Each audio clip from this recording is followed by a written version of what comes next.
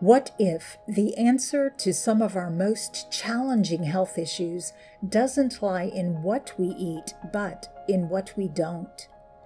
Today, we'll unveil the healing secrets of fasting. This is Cherie. Welcome to Meditating the Word. It's day 4 of our 21-day fast. We're going to start out with our foundational scripture for this series, Mark 9:29. Jesus said, "This kind can only come out by prayer and fasting." This tells us that sometimes fasting is required. Today we're going to talk about fasting for healing. We'll look at an account of fasting in 2 Samuel 12.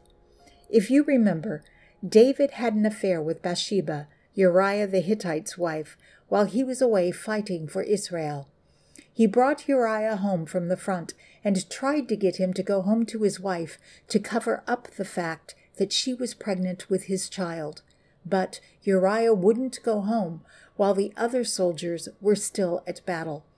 So David sent him back to the front with instructions to let him be killed by the enemy. Then he took Bathsheba as his wife, and she bore him a son. We'll pick up the story in 2 Samuel 12:1. The Lord sent Nathan to David. When he came to him, he said, "There were 2 men in a certain town, one rich and the other poor. The rich man had a very large number of sheep and cattle, but the poor man had nothing except one little ewe lamb that he had bought. He raised it, and it grew up with him and his children. It shared his food, drank from his cup, and even slept in his arms. It was like a daughter to him." Now a traveler came to the rich man, but the rich man refrained from taking one of his own sheep or cattle to prepare a meal for the traveler who had come to him. Instead, he took the ewe lamb that belonged to the poor man and prepared it for the one who had come to him. David burned with anger against the man and said to Nathan, "As surely as the Lord lives, the man who did this must die. He must pay for that lamb 4 times over because he did such a thing and had no pity." Then Nathan said to David, "You are the man. This is what the Lord, the God of Israel, says. I anointed you king over Israel, and I delivered you from the hand of Saul. I gave you your master's house to you, and your master's wives into your arms. I gave you all Israel and Judah, and if all this had been too little, I would have given you even more. Why did you despise the word of the Lord by doing what is evil in his eyes? You struck down Uriah the Hittite with a sword and took his wife to be your own. You killed him with the sword of the Ammonites. Now, therefore, the sword will never depart from your house, because you despised me and took the wife of Uriah the Hittite to be your own. This is what the Lord says. Out of your own household I am going to bring calamity on you. Before your very eyes I will take your wives and give them to one who is close to you, and he will sleep with your wives in broad daylight. You did it in secret, but I will do this thing in broad daylight before all Israel." Then David said to Nathan, "I have sinned against the Lord." Nathan replied, "The Lord has taken away your sin. You are not going to die, but because by doing this you have shown utter contempt for the Lord, the son born to you will die." After Nathan had gone home, the Lord struck the child that Uriah's wife had borne to David, and he became ill. David pleaded with God for the child. He fasted and spent the nights lying in sackcloth on the ground. The elders of his household stood beside him to get him up from the ground, but he refused, and he would not eat any food with them. On the 7th day, the child died. David's attendants were afraid to tell him that the child was dead, for they thought, while the child was still living, he wouldn't listen to us when we spoke to him. How can we now tell him the child is dead? He may do something desperate." David noticed that his attendants were whispering among themselves, and he realized the child was dead.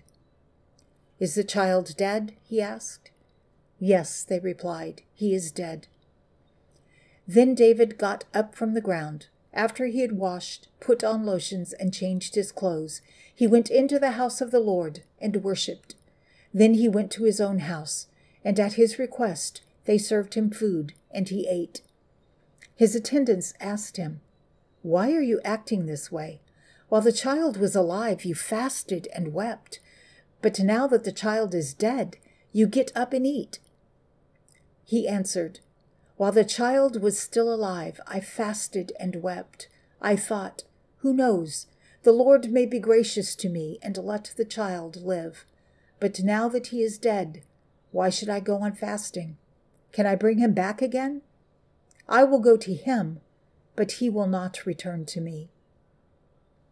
You might find it curious that I would use an unsuccessful example of fasting for healing, but take into consideration there were extenuating circumstances in this account of David. This sickness went beyond mere physical illness. I also think it's important to keep in mind not every fast will end with the result you desire, especially when you are fasting and praying for someone else, because their will is also in the mix. I have fasted and prayed over my sister's illness, and no matter how much I believe and pray and fast, I can't override her will. But that doesn't mean we don't fast. So how does this relate to us today? Aside from drawing closer to God and placing ourselves in a position to receive the healing He has already provided, fasting in and of itself, even without prayer, has been shown to heal. Fasting causes significant changes in the body. It breaks down and rebuilds damaged parts of the body, making it appear younger and more rejuvenated. The reason fasting is so effective is it selectively breaks down diseased cells, leaving healthy ones untouched. This results in a deep cleansing of the body's internal structures.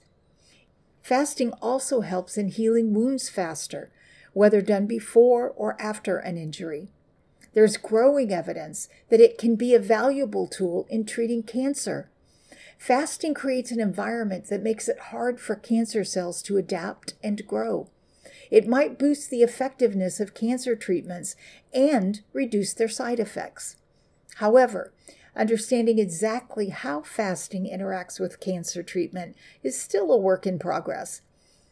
Combining fasting with traditional cancer treatments could potentially help in surviving cancer with fewer side effects.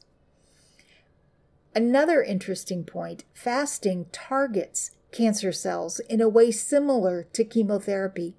While healthy cells become inactive and strengthen their defenses during fasting, cancer cells, which are already weakened, find it harder to survive without food. This selective targeting of cancer cells is one of the promising aspects of fasting in cancer therapy. And now for my disclaimers. Remember, fasting doesn't move God. Fasting moves us. It puts us in a position to receive from God. I am not a medical professional, and nothing in this podcast should be taken as medical advice. Please fast responsibly. If you have any underlying health issues or unhealthy relationship with food, do not fast. And if you're going on an extended fast, it's a good idea to check with your doctor first. All right, let's check in. I encourage you to continue journaling daily along with your prayer and Bible study. Write down any thoughts, feelings, or breakthroughs that come to you, even the ones that seem insignificant. They may shed light on something else later on. How is day 3 of your fast going? Things you might experience today are: you may feel more energetic again today, and your mind will probably be more clear. if you physically exert yourself, you may become weak or even dizzy. And it's possible you may start to tire earlier in the day or need a nap in the afternoon. You may or may not be craving food anymore. Same with irritability. You will have lost some more weight. These are all normal. Remember, stay well hydrated. I was listening to a podcast the other day that recommended drinking an average of 8 ounces of water for each of the first 10 hours you are awake during the day to avoid dehydration. Sounds like good advice to me. So here's how I'm doing. I'm down another pound. I continue to drink a gallon of water a day and get in 10,000 steps, but no strenuous exercise. My energy is good, and I'm spending lots of time in the Word and in prayer every day. All right, let me say a prayer over you. Father God, I lift up to you those who are burdened with health issues. Your word tells us that healing has already been provided. Isaiah 53:5 tells us, by his wounds we are healed. And 1 Peter 2:24 puts it in past tense, telling us by his wounds we have been healed. Jeremiah 30:17 tells us, you will restore us to health and heal our wounds. Psalm 103:3 tells us you heal all our diseases. Father, we humble ourselves before you, submitting our bodies a living sacrifice, and we place ourselves in a position to receive your healing. In our moments of pain and uncertainty, may we feel your presence ever closer as a source of strength and hope.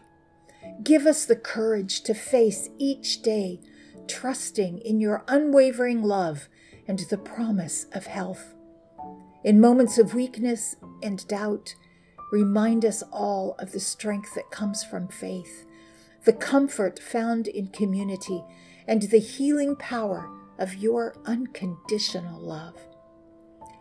May each soul in distress find restoration and wellness, not only in body, but also in mind and spirit. Father, we place our trust and our hope in you, knowing that nothing is impossible with you. In the name above all diseases and above all names, we pray. Amen. Thank you for joining me today on Meditating the Word. This is Cherie, reminding you that you are in my prayers. I look forward to seeing you again tomorrow. Until next time, be blessed and be a blessing.